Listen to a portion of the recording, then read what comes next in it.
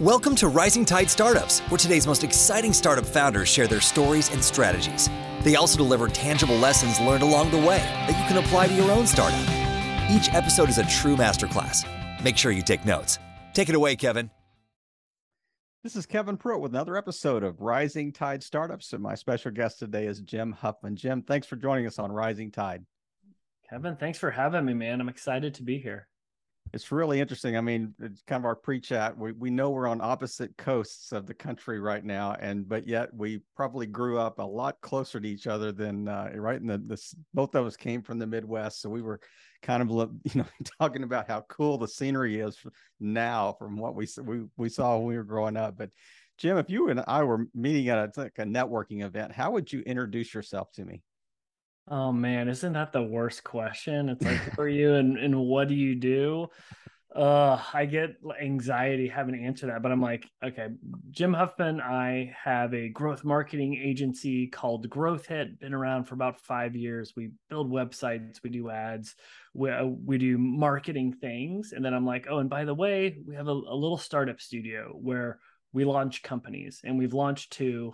Ask me in 6 years if they're successful or not. And then I'll retreat to the corner of the room. So it really is interesting. I don't want to get ahead of our discussion, but you said something. I was listening to another interview that you had done. You said something about, two things. You put growth in your name of your company, and you kind of almost set yourself up for either a really high bar or failure. And the second thing was, it's like you've got to, you're eating your own produce now. I mean, you really have to deliver if you are the growth marketing agency for your own startup. So walk us back a little bit, and let's just talk about kind of the path that you walked to get to this place. So what is your startup story? Yeah. I mean, we'll go a little far back. I promise I'll keep it tight. But like, I went to school for finance. And when I had a finance degree, I literally thought there were 3 types of jobs you could get. And the coveted one was investment banking. So I was like, that's the path I'll go down. I got rejected by over about 75, but one let me in. So I'm an investment banking analyst. But here's where the light bulb started to click. I'm in these meetings for these mergers and acquisition deals. Granted, I'm the analyst in the corner taking notes. I'm not speaking. I have no authority. Yeah. But what was blowing my mind was not the people on my side of the table. It's the entrepreneur on the other side of the table that's about to sell their company for like $50 million. I was like, man, how do I get on that side? So I want to talk too. Yeah, right? Yeah. I have words to say. I got words. Right. Yeah, they'd only ask me to speak if the numbers were wrong. I was like, oh no. So so that's why I was like, you know what? I need to make a change. And I got into startups, and I didn't know how to code. So that means you're kind of in marketing or sales or business development. And I was in Dallas at the time, and got lucky, got on a New York-based startup that was launching their Dallas email newsletter, and was lucky enough to grow that. It's like 100,000 people. And I kind of said early on, hey, if I take this job and I do well, can I come to New York to the headquarters? Because the CEO, I was just like very inspired by him. And I think earlier in your career, it's about find the smartest person that will hire you and just be a sponge for them. And that's what I did. And so I just was a sponge trying to absorb everything. And then I went to another startup, and we got kind of lucky that one was growing. And that's when I started to get connected with venture capital firms and other founders. And I was kind of consulting around this thing called growth marketing or growth hacking, because this was when Sean Ellis, who kind of coined the phrase growth hacking, was really putting a lot of content out there. And so the consulting led into me having to make a tough decision. Do I keep working at this startup and consult on the nights and weekends, or do I go all in and start an agency? And I made that leap. But the whole time I'm like, this agency isn't the end. It's a means to have that big idea and to do something. Fast forward, it's 5 years later, I still have an agency, but we've launched the startup studio that I'm just so excited about, to launch our own products and help entrepreneurs become entrepreneurs. But that's kind of the winding road of it, was following people stumbling and being an accidental entrepreneur with an agency. So I know what I mean when I use those two terms, entrepreneur and entrepreneurs. But for our audience, for context, set the stage for the difference between those two terms. Yeah, it's kind of a risk reward balance the way I think about it. If you're an entrepreneur, the risk is probably going to be greater because you're making that leap from being employed by somebody to being employed by yourself. Yeah. But the reward should match that, right? An entrepreneur is someone that wants to do things on their own, take an idea and turn into something. But maybe they're smarter because you can do it inside of a company to mitigate the risk. Maybe your upside or reward isn't as big, but you can still get a piece of that. Because at our agency, what we're trying to do is, if we have such a good growth team, why can't we grow our own stuff? So we're like, let's do that. And the only way I can get talent, I'm in Seattle. It is a knife fight for talent. Granted, we have people all over. The only way I can get talent to come work for me rather than a VC-backed startup, if I'm like, hey, come work with the agency. And by the way, if you have an idea that you want to turn into something, let's do it. We'll fund it. We'll let you run with it. And then you get a significant upside in it. And so that's us trying to let people go down this entrepreneur path. That I've done 250 episodes plus, in the last 4 years. And that's the first time I've ever heard that specific type of model described. And I think that's such a unique combination of the agency side of things, but yet kind of the incubator side of things. That's like they had a baby. You created this new hybrid, model. But so the thing that comes to mind is that is it a little bit like Google, when they had their, you could spend 1 day a week or 20% of your time or whatever working on kind of a disparate type idea. And if it works, we'll chase it. And maybe I don't know if I have no idea if Google gave you, financial reward based on your idea, but I mean, you're obviously doing that, whether it's equity or some rev share or something. But what an interesting idea. I mean, were you just sitting around one day drinking a cup of coffee, thought, hey, we need to do this? Yeah, I love that Google model. It's like 80% work on Google, but 20% of your time, or on Fridays, come up with the big idea. And I feel like some of their big products came from that, but yeah, I don't know. Some of their biggest failures too. Right. Yeah. And they might have even done away with it. I can't recall. But for us, it was, agencies, they get a bad rap, and sometimes rightfully so. They can be a hard business to scale. Anything that's people-based is. And so I do love having a growth team and a growth agency, but it's not the best form of leverage or building a scalable business. Mm-hmm. And we've worked now with over 100 clients. I've seen some business models. I've seen the SaaS business model, the e-commerce business model, like lead gen and B2B. And you're like, wow, I'd love to participate in that. And we know where we're strong, like in websites and marketing. We're not good at building technology. We're not good at manufacturing products. I'm learning that the hard way. But we're like, if we can take what we're good at and then apply that, that's another way to create a revenue stream. Because anybody that has a business, you could take your profits, you could do a lot of things with it. You can go buy an electric car, a yacht. Yep. You can, I don't know, get Botox. For me, I'm like, business is just a game. I'm like, I'd rather invest in building other businesses because this is fun. And it's the key thing is finding the right people that are aligned with that. But where we struggle is it's hard. I love focus, but when you have multiple businesses, how in the world do you focus? So to be honest, we're still figuring it out. Like, for example, our creative director, Angela, extremely talented. She has two main focuses. She does all creative for our ads and for landing pages, but now we're trying to put blinders on her and just focus on the men's direct to consumer brand and essentially be like the GM of that. And we're still trying to figure out how that works. But it's this idea at venture capital firms, they have entrepreneurs and residents, then EIR. So we're like, what's the EIR equivalent of an agency where first and foremost, we have to make money with the agency. We have to be profitable because we don't like raise money. If that goes away, like I have to get a real job. And that's the last thing I want to do. Yeah. So that's her top priority. But then secondary, with all the free space you have, go on this this startup that she's leading the charge on.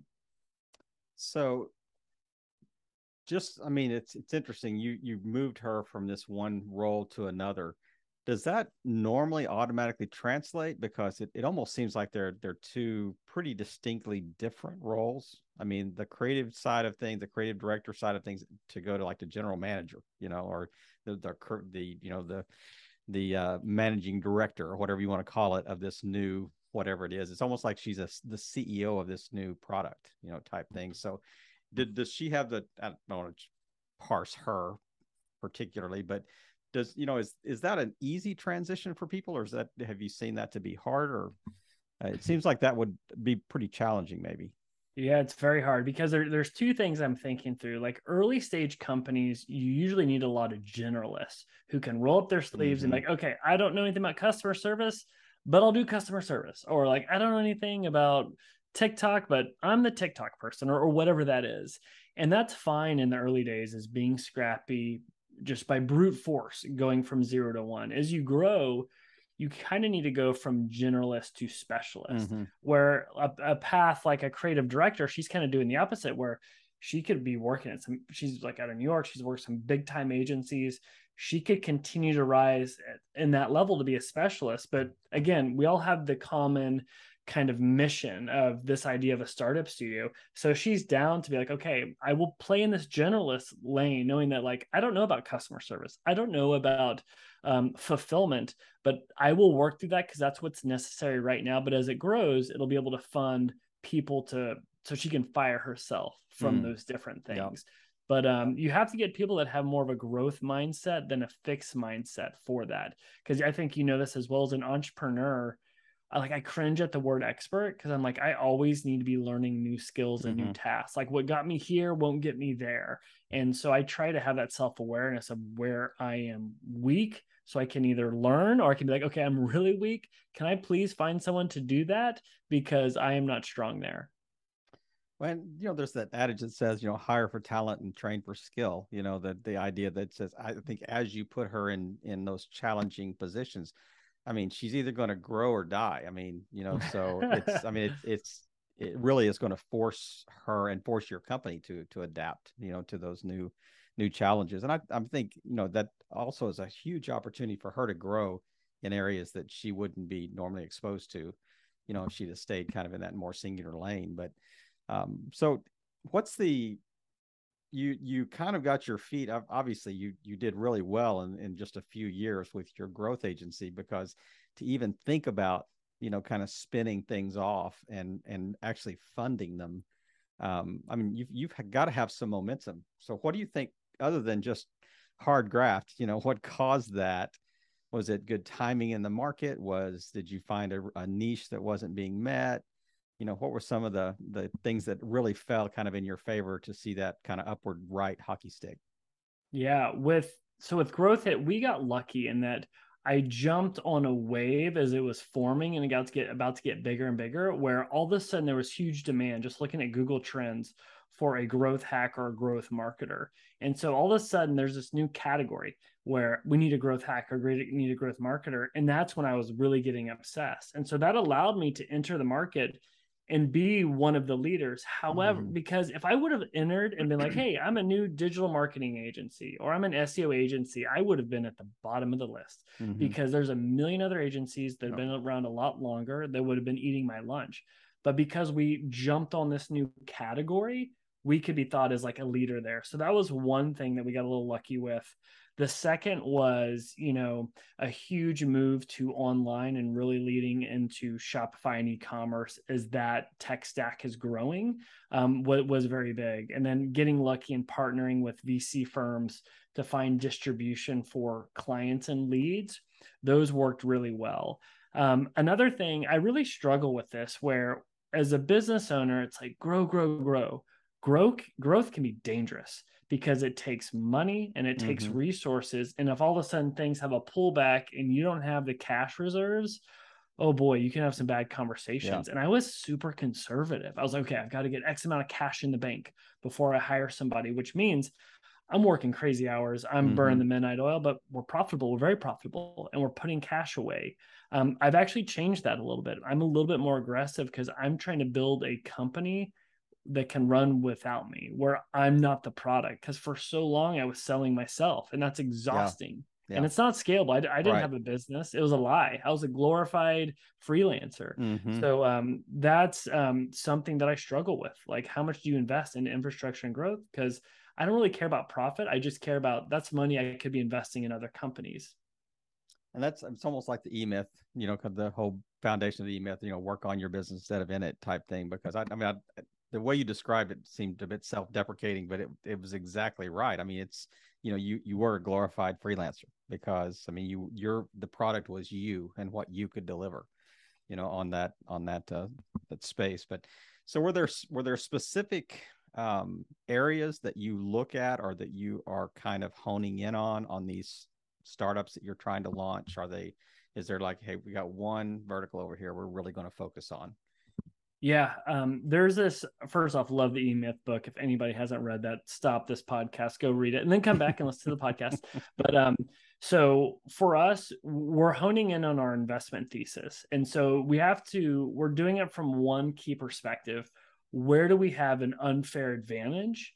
And right now, we're doing it in where is it a category where we don't have to have a lot of capital to enter and to thrive? Mm-hmm. And what that means is, well, first, what is our unfair advantage? There's a lot of things we're not good at, but here's what we're good at. We're really good at ads. We're good at building websites. We're good at marketing, and we're actually really good at process and systems. And so what aligns with that? So the idea of a productized service is one that we're very excited about. Like, for example, we launched something called One Day Design, which is get a web page design in a day. Mm-hmm. We've gotten that to $60,000 in revenue in the past 3 months because we were able to see where we have an unfair advantage. We're really good at systems, designing web pages. How can we extract out of the agency one thing and make it its own product? Whereas if we had to build a software tool, we don't have any advantage there. So that's one thing that we're looking to play in. Another one is we work with so many Shopify companies. We really understand taking a product to market. So we created a men's category. It's dry shampoo pomade. So it's for guys with like long hair. You missed the shower. Here's a pomade that doesn't make your hair greasy. It actually makes it dry like you took a shower. So we're trying to create our own category. It's from the book, The 22 Immutable Laws of Marketing, Chapter 2, Category Creation. And so we built up a wait list of 1,000 people. We've pre-sold the product. That's where we have an unfair advantage. But let's talk about where we aren't good, is manufacturing a product. We're at month 14, and I still don't have a product. I have a product that I like, but they're telling me I can't get it till January now. And wow. I'm just like, oh my Lord. So, so we're trying to figure that out. But the other thing is there's other ideas and businesses we want to play in, but they're a little bit more capital intensive where we would need to raise money. We will get there, but not yet. There's another category we're playing in where we have some people that have acquired companies that already have product market fit, but they don't know how to operate them and grow them. And we're looking to actually work with them where they don't pay us, but they actually give us a part of the company. So we're in the negotiations with one company now where we're trying to do that. And so there's this book, Buy Then Build, that talks about the hardest thing to do is to go from 0 to 1, skip that, find companies that have product market fit, buy them, and then grow those or build those out. And so that's another thing that we're looking to de-risk is that product market fit category. But I'll kind of pause there. Oh yeah, the one thing I want to mention was there's this book or the article, The Ladders of Wealth Creation, that talk about the path to go down, the stair-step model of building a business or building wealth. And the first thing is like, go work from somebody, make a lot of money. The second is become a consultant or sell your services. Instead of selling it to one company, sell it to a bunch. The rung above that is productized service. Above that is selling an e-product. Then it's selling a real product. Then it's selling software. And then it's build a social network or build a marketplace. And those are like the ascending ladders of wealth creation because the valuations with those just rise. And so that's a path where we're looking to mimic. That book you mentioned, that's Walker Deibel, right? Yes, absolutely. Yeah. So he was an early guest on Rising Tide. It's interesting. We have mutual friends in the Midwest, so that actually connected us for the podcast. So I thought that book sounded really familiar when you mentioned that. So yeah, it's spinning my gears. But that's cool. So the idea that you mentioned earlier that really kind of jumped off the page at me was this idea that when I asked you how growth happens so quickly, and you said you kind of jumped on a wave early. Is that a similar strategy that you can employ with startups? Can you kind of identify like people are moving in a direction and then kind of meet that need, find that starving crowd and feed them type thing? Yeah, and that kind of gets into the investment thesis is we really want to see like where can you get customers where the arbitrage plays in your favor, right? Because they say first time founders focus on product, second time founders focus on distribution. And that's something that we're very obsessed with, where you can catch something early. So an example, I got to speak with the Privy CEO. He sold his company to Attentive for probably like 9 figures, something insane. And he said his big thing was they launched right as the Shopify marketplace launch, where you could have a Shopify app. And that was just a huge unfair advantage for them, where all they did until their sell was focus on being the number one Shopify partner. And he's like, that's it. They caught at the right time. So the question is, what are those other emerging distribution opportunities that are happening now, right? It's like finding Instagram 6 years ago or TikTok 2 years ago. Right. One that just kind of like Slack a year ago opened up the Slack app marketplace. That's a place to play. In the past 3 months, Stripe just opened up their marketplace. That's a place to play. Obviously, we're all waiting for the next Instagram to arrive. Will that happen? I don't know. But it's really like when you can see those channels emerging, that's a big opportunity. The second thing is what has changed in the world and what are the secondary effect of that, right? As COVID happens, like, oh, wow, remote first is everything. So obviously Zoom has a huge rise. And so it's really trying to think ahead. I'm not smart enough to do that off the cuff nor if I had a lot of time, but it's something that we're really trying to think through and be ahead of, because if you can crack that code, oh man, it's you have a lot of things working in your favor. You have a lot of tailwinds. Is it when you look at things like Google Trends and other similar sources of kind of this zeitgeist type data that's out there, are they real time enough to give you that information to make those decisions on? Is it I'm not trying to just dumb it down to just all you got to do is whatever the latest Google trend is, chase that. I mean, obviously that's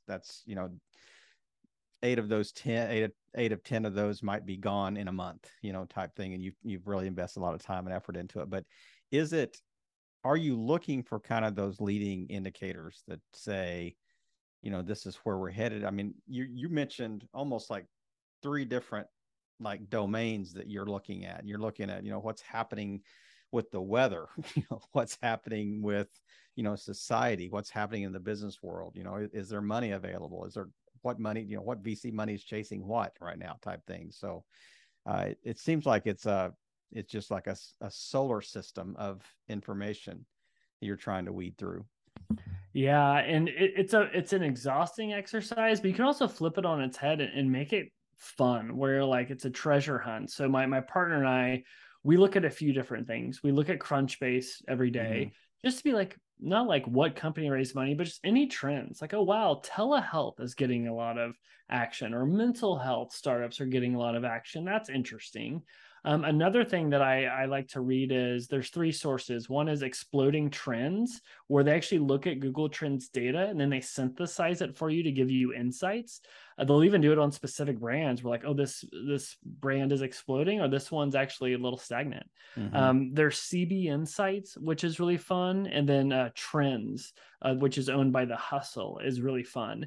And I love to just kind of process those. And then I like to put some themes together around what I'm seeing or what's interesting to come up with ideas. And some of them will be horrible ideas. Other times you're like, actually, that's worth pursuing. And that's even how we came up with One Day Design. I'll talk about the genesis of that, actually. So I read a stat where I saw that Canva was doing $1 billion a year in sales. And it just like floored me. For people that don't know, Canva is a very simple tool for building like images for social feeds, or you can make a lot of different design things, but it's a do-it-yourself design tool. And I was like, are you kidding me? $1 billion for Canva? And I was like, what could we export out of Canva to be premium? We're like, well, people need help designing pages, like websites. We're actually pretty good at that. let's do that and productize it. And that was literally the idea for that, with seeing just how much demand is there. And, if companies are publicly traded, it's going to look at that to see if you can get any data or insights on, wow, that line item for them is really blowing up. What's the backstory on it? Especially if it's somewhere where you can jump in early and own it or create a category. Like, for example, everyone's working from home. One of my big guesses is like dining rooms at people's houses are going away. They're becoming home offices. All new homes will have new home office construction attached to it. And by the way, everyone needs help setting up and installing their home office. There should be like a geek squad just for home offices. You have I think it's called like Made. I forget. It's a really cool renovation company where, as the pandemic hit, everybody was redoing their bathrooms, and this person's just like, we are a service. Well, all we do is redo bathrooms, and I forget how much they raised, but it's like $100 million or something insane. But it's things like that really get my wheels spinning. I mean, it's a kind of a silly example, but my parents' TV that was on the wall is kind of on the fritz. Getting somebody to come out and take the TV off the wall and bring a new TV from Best Buy or Target or Amazon or wherever and install it for them, in home, they would be there 30 minutes maybe. It's a couple $100, to do that, and they're 2 weeks out, or 3 weeks out on being able to deliver on that. I'm thinking, that is a huge gap. And as society ages, as kids and parents live on opposite ends of the coast, and I can't physically, go help type thing. I mean, that's another, gap that you see. And as you're looking at these external sources, I think things will just coalesce in your mind too. You just kind of know, hey, now I've seen that 3 different times. Now it's starting to, hey, there's something there, to really chase. Yeah, I do love scratching my own itch. Like you said, like that's a problem you have. And then you're like, wait a minute, is this problem something that other people have? Which you're absolutely right. Like the amount of like baby boomers that are aging into retirement and beyond. It's like, wow, that's a macro trend that's only going up and to the right. Yeah. And then it's like, wait, so it's like your problem, is there a big TAM, total addressable market? And 3, will people pay for it? Absolutely. It's like, those are 3 good qualifiers right there. Yeah. I need to pause right now because I'm going to go register we'll put your flat screen on your wall.com. Get that trademark, get it in. That's exactly right. Yeah, exactly right. Well, man, I it's exciting to hear the story of what you've got going, and I love the kind of almost 3-pronged approach. You're looking at the 3-legged stool, the growth agency plus these startups and the kind of the startup idea and factory that you're creating. But is there anything else on the drawing board that you're thinking about that, okay, this might be the next iteration after we get some startups rolling? Is this, I know you're thinking much larger than what you're sitting on right now. Yeah, I don't know if this is exciting for people or not, but it's really building the process and the machine to do this in a scalable and repeatable way that actually aligns with people's lifestyle of having kids and other things. Because when you play the long game, you don't have to be so crazy day in and day out. Granted, if you saw my day to day, it'd be like, Jim, what are you talking about? You've had a crazy day.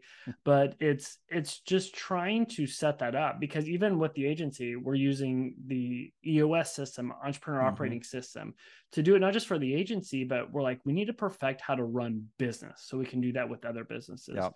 We're trying to get the rep of how do we acquire a company? So we're going through that right now of like a deal. And then also, how can you not be the product or not be the day-to-day person and hire a general manager or get a CEO to run it? These are all things we don't have experience in that we're trying to get reps in to do this again and again. But yeah, so it's kind of boring to talk about systems and process, but discipline is what leads to the freedom of doing what you want and doing these ideas. So that's something that we're pretty laser focused on right now.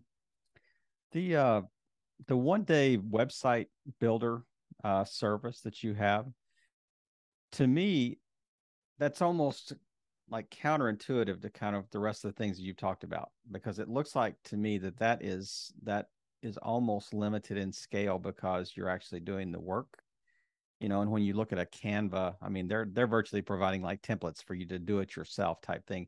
Is the idea that this would grow into something like that, or is it solely designed that you will, in 24 hours, you're going to build me a website for $2,000 or whatever that magic number is? Um, what's the end game with that particular idea? Are we just in phase one? Yeah, I mean, the ideal end game would be eventually AI will eat our lunch, where it won't be like 1 day design, it'll be like 1 second design, right? Where you're seeing it with copy AI and like images. Eventually that could happen. Yeah. And we'd love to have the audience, the customer list, to be able to bring in the right partner to be able to go that path. But again, I'm talking out of my realm of expertise right now, but that's something that, as I look at what's going on there, I think that's really interesting. Yeah. But as far as scalability, like whenever something is scalable, you have to have leverage, right? Money is leverage, technology is leverage, people is leverage, which is leverage because it's hard. It's, atoms, not bits or whatever, but it's still very scalable because even like Design Pickle and other things have scaled. So where we have an unfair advantage is actually hiring overseas and running process and systems. And so we will definitely max out, but we're even hiring ahead of that. Mm-hmm. So we actually think it can still scale pretty well, but it can't scale to like a Canva. That'd be insane. But we do see some fun potential there. Yeah, absolutely, for sure. And I think if as you mentioned the TAM earlier, I think when you look at the TAM of website building versus what Canva's, addressable market, it's just a different animal. I mean, it's social media stuff. It's, I'm going to do a garage sale sign. I mean, it's virtually everything design related. So it's a much broader market. But man, I am really impressed with what you built and what you've got going. And I can just tell just in the short time we've had this call that, your mind is continually churning, on ideas. And you probably struggle a little bit with the shiny object syndrome. You might have to have somebody like sitting on your right side going, okay, no, we need to focus on what we're doing today.